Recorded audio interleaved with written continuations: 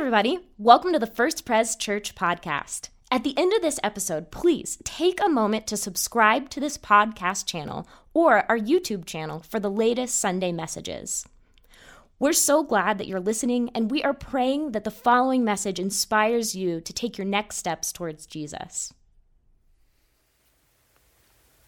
It's so good to be together, to open the Word, to come together around the Word of God. And I just want to say my life has been marked by so many moments of doubt. And I think that it's a situation that we all relate to, all of us living under the curse of the fall, feeling like we're going from day to day. Sometimes it's the best we can do to just get through the day. And our passage is going to speak right into this. It's going to answer the question, does God have a plan for your life? Is there anything more than just the day-to-day rhythms? You lay down at night and you wake up the next morning and you wonder, is there something more? And Scripture speaks into this, says, is there something more? There is something eternally glorious for us to grasp. We're in Romans chapter 8. We're starting in verse 18, which reads, I consider that our present sufferings are not worth comparing with the glory that will be revealed in us. Immediately, Paul starts off with building this contrast and saying on one side, there's suffering. And he's not diminishing suffering. He's actually using the reality of suffering in your life and saying the suffering in your life, think about that. Hold on to that. Because he says, what I'm going to do is I'm going to contrast that. I'm comparing that to the glory, not that may be revealed, but the glory that will be revealed in the children of God. That's our starting place. But it's not making light of this undercurrent of frustration that's so common to the human experience. And we're going to see words in our text such as frustration. We're going to see words in our text such as groaning, of prolonged labor, the illustration of child labor that goes on and on, waiting for the moment of relief.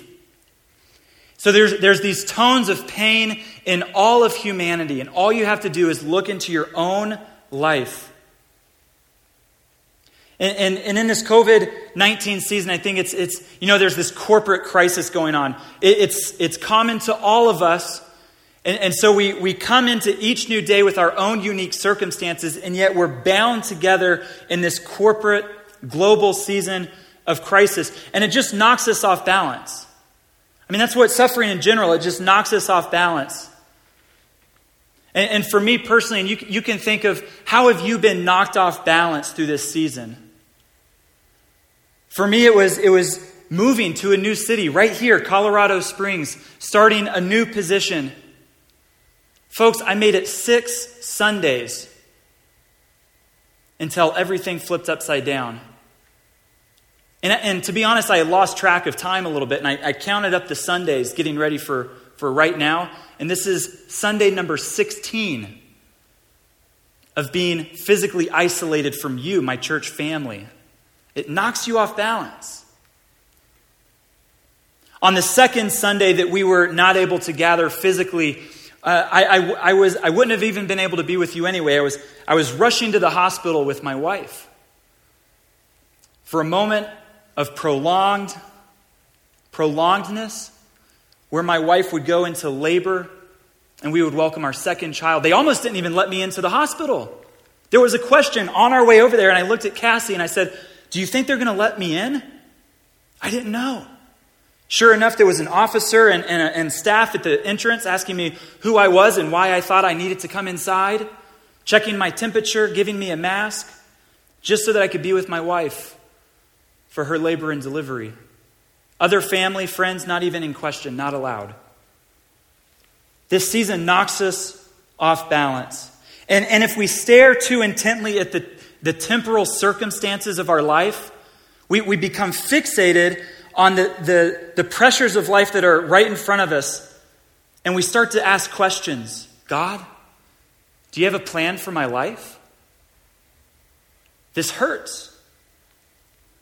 This is where our passage speaks. We're walking through the greatest story, your greatest story. And in week 1, we said, we have come to believe that God loves me. In week number 2, I've come to believe that my sin separates me from God. And week number 3, Jesus died for my sins. And today, week number 4, God has a plan for my life. I've come to believe it. God has a plan for your life. So let's open the Word of God. It's a lengthy passage.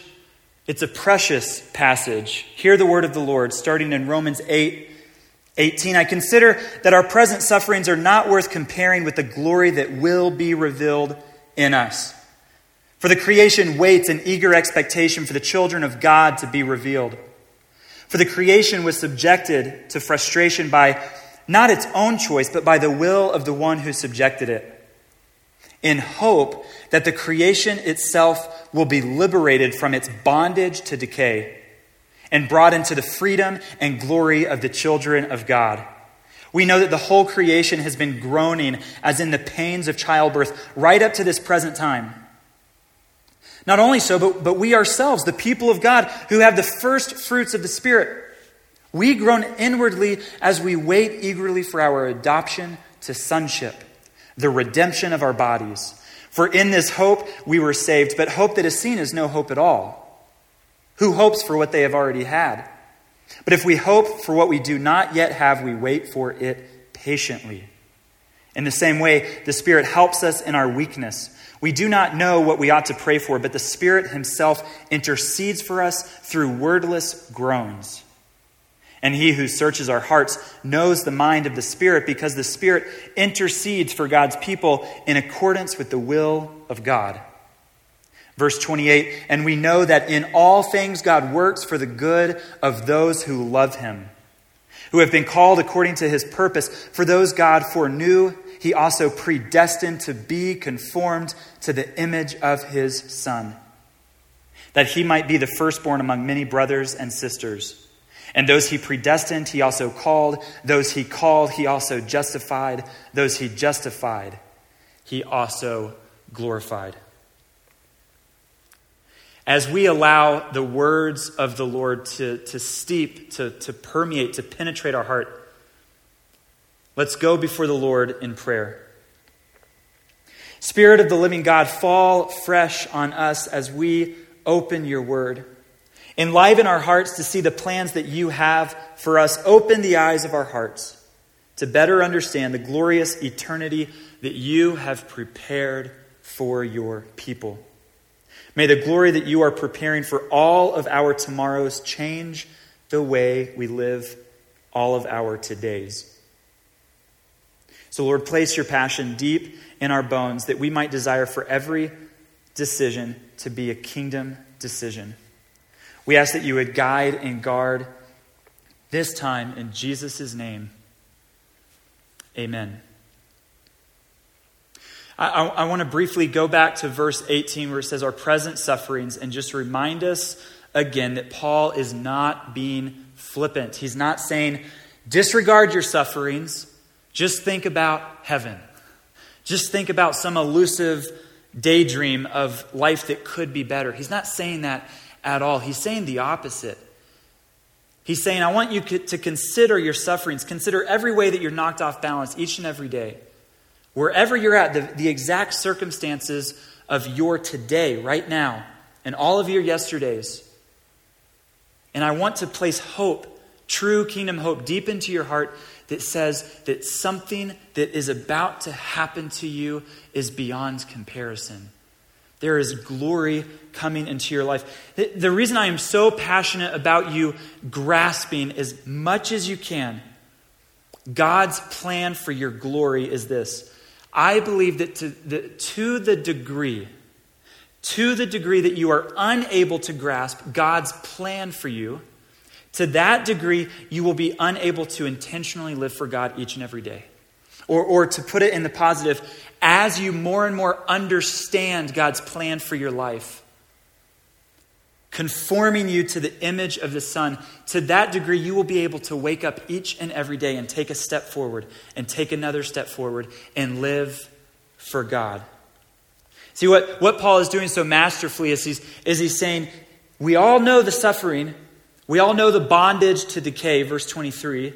We know that. We feel that in our bones. But consider the glory that will be revealed in you and see how that's happening in your life today. And so Paul is saying, we go through life each and every day and we're looking at the circumstances in front of us. And Paul says, just for a moment, lift up your gaze to the cross. The cross is exactly where we left off last week. And when you come and you stand before the foot of the cross, the only way to see Christ is to look up and to see what he's doing. To see what he's doing. He didn't just save you from sin, that's a part of it. He paid the debt that we owed, but that's not the whole story. Because he didn't just save us from something, he's saving us for something. And our text in verse 29 says, to conform you to the image of the Son. So you're not just saved from your sin, but you're saved to be made into the very likeness of Christ. We cannot fully wrap our minds around this. Paul says elsewhere, in one of his letters to the church in Corinth, he says, for now we see only a reflection as in a mirror, but soon we will see face to face. Now I know in part, but soon I shall know fully, even as I am fully known. So we're opening the Word of God and we say, oh my, we are to be made into the image of Christ. God, I cannot even comprehend what that will look like, to be eternally without sin in your very near presence. And God says, I'm bringing you this way.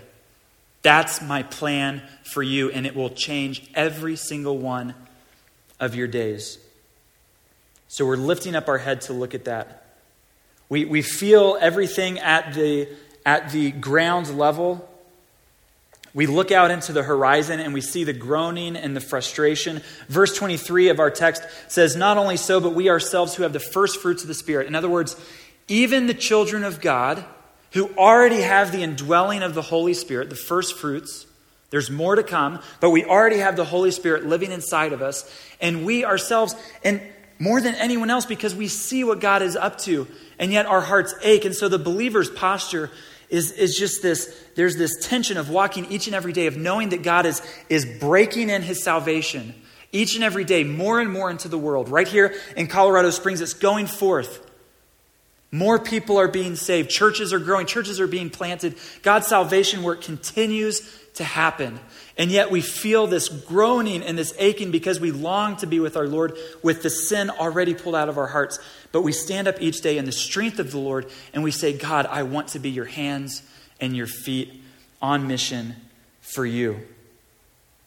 It's so hard to know that our circumstances are drenched. They are drenched in sin. But God doesn't leave us there. God, who is rich in mercy, he steps in. And your greatest story is God entering into that sin-soaked situation that you find yourself in and pulling you up out of it. Saying, that's not the plans I have for you, to wallow in your sin. No, my plans for you are to redeem you and then to conform you into my image. Verses 28 to 30. We find and we know that in all things God works for the good of those who love him, who have been called according to his purpose. For those God foreknew, he also predestined to be conformed to the image of his Son, that he might be the firstborn among many brothers and sisters. And those he predestined, he also called. Those he called, he also justified. Those he justified, he also glorified. I want to clear up something, because that verse 28 is a verse that many of us have memorized since our youth. It says this, and we know that in all things God works for the good of those who love him.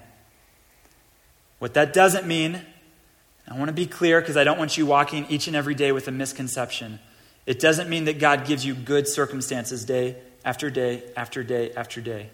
Pleasant is what I mean. What it means is that the believer will experience all things. We're not going to find any kind of comprehensive theology that says the believer's life is automatically going to look better than all of his or her neighbors. We're not going to find that. What we're going to find, though, the promise of Scripture is that for the believer, for the child of God, if you are saying yes to God, God is going to start pulling in all of your circumstances, the most pleasant of circumstances, as well as the circumstances that hurt you the most, that break your heart the most, that have torn you apart. And God is saying, I am the Redeemer God. And I can take all of your circumstances and I can bring them together in my omnipotence, my power, and in my love. And I can use those things to conform you to the image of Jesus Christ. And the final word is that you will be made holy for all eternity. That's what we're headed toward. And that wakes us up in the morning and we say, God, I can live for you because I know what you're doing. I know what you're doing. And so I can have my vision focused and centered on you. And I pray that your heart would leap for joy at this news that God desires to conform you into the image of Christ. I cannot think of anything more incredible, more jaw-dropping than this. Those who love him, who have been called according to his purpose. We're talking today about God having a plan for you, and it's right there in the text. God has a purpose for you, conforming you into the image of the Son. And it is mind-boggling to try to comprehend this. And I picture myself trying to study the beauty of the surface of the sun and our solar system. Of seeing the way, and you've seen the pictures of the ways the fire just comes out of the sun, and there's waves and there's layers and there's depths and there's shadows. And yet when we see it with our naked eye, we can't even comprehend any of that. All we see is light. And it's like we see God and we see him saying, I'm going to make you like myself for all eternity. We're like, God, that is so hard for my still broken heart to see that in full, but I trust you, and that makes me excited, and it makes me want to live for you. The problem with us living under the curse of the fall is we keep trying to compress reality, and we do it on both sides. So on the sin side, we say, well, sin's not really that bad. I err, I guess. I'm not always kind, and I'm not always fully loving, but I try pretty hard. We're compressing reality when we do that. God says, for the wages of sin is death. And on the other side, when God says, I am saving you for glory, to conform you to the image of the Son, and we say, well, being a Christian is nice, and, I think he makes my life better, and there's this thing we call heaven, and I think it's going to be, pretty good, and it's glorious beyond comprehension. And my prayer for you today is that instead of this default compressing of reality, that the eyes of your heart would be opened, that you would see that you've been set free and it is beautiful beyond telling. To the degree that you are able to grasp this reality is the degree that you will be able to wake up each morning and say, I am living for God. I'm a child of God, and every action I make, I want to be a kingdom action for the further inbreaking of the salvation of the world. Why? Because until you begin to grasp this eternal glory that God is purposing for your life, you're going to be holding too tightly to the things of the world. You're going to only be looking out at the horizon, forgetting what God is doing, and you're going to see all these circumstances, and you're going to try to start taking and building your little kingdom and your little castle. You're going to be seeking only momentary pleasures. It turns into self-worship.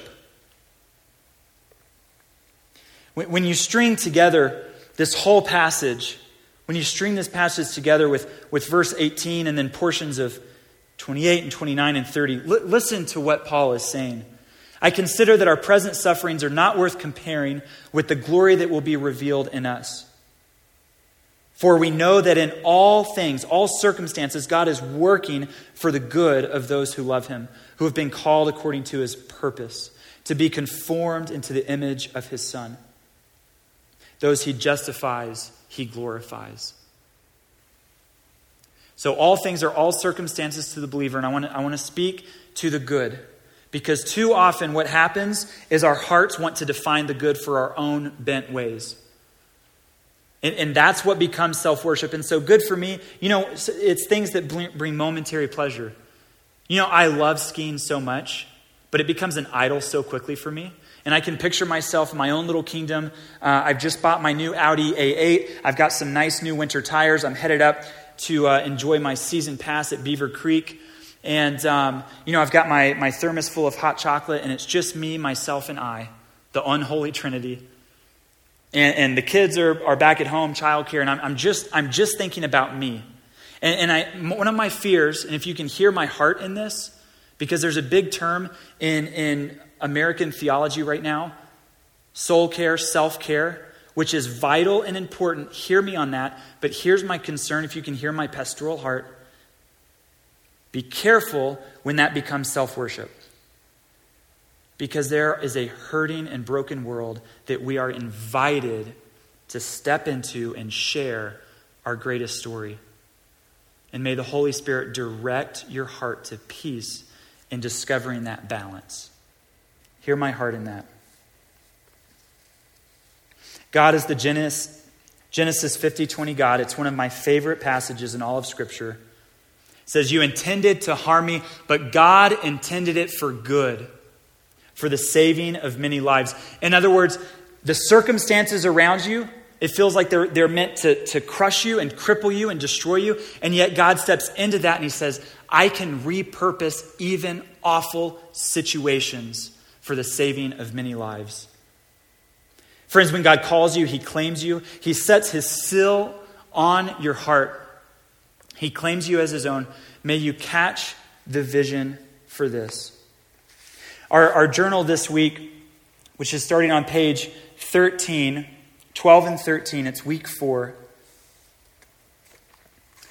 And on this right-hand panel, it reads, "Your greatest story is filled to overflowing with ultimate purpose and meaning." God saves you. He claims you as his own, bestowing upon you the identity of one of his own children. John exclaims, "See what great love the Father has lavished on us, that we should be called children of God." And that is what we are. And we quickly learn that God has incredible plans for his children. We're called to be our Father's ambassadors. We're called to live lives worthy of the gospel. We're called to walk as the salt of the earth, as the light of the world, all to the end of displaying the splendor of our glorious God, that even more might be saved. There's 2 questions on the left panel that I want to read out loud, and I want to continue to encourage you to engage with this journal. Write down how you perceive God using you as the extension of his very body to be a blessing to the world. What does it mean to live wholeheartedly for God and his mission? What are some ways in which you sense God calling you to display his kindness to those you interact with? You see, as we understand what God is purposing, planning for your life, for all of your tomorrows, it changes the way you walk out all of your todays. You start living as an extension of the hands and feet of Christ. You start fighting for the things that are of the kingdom of God. And when you see brokenness in the world, it breaks your heart. When you see brothers and sisters or anybody in the world that's saying, I'm hurting, there are generational wounds that cripple me each and every day. If your heart is not breaking for that, then I don't know if you're grasping what God is calling you to. He's inviting you to be his reconciliation. He's inviting you to join him in tearing down the walls of hostility always and every time, beginning with the walls of hostility in your own heart. God loves you. Your sin separates you from God. Jesus died for your sins. God has a plan for your life. Live it. Live it today. God has a plan for you. Let's pray. Spirit of the living God, conform us to the image of your Son. Help us see how you're doing this each and every day of our lives. May we keep stepping toward you. May our hearts be trained to worship you. Father, we celebrate that when you speak and when you move, when you do what only you can do, it changes us. It changes our hearts. It changes what we see. It changes what we seek. Help me see how you are taking every circumstance of my life to conform me to the image of Jesus. Displaying your splendor, extending your salvation. As I walk out all of my todays, may I do so with your eternal purpose at the forefront of my mind. In Jesus' name, amen.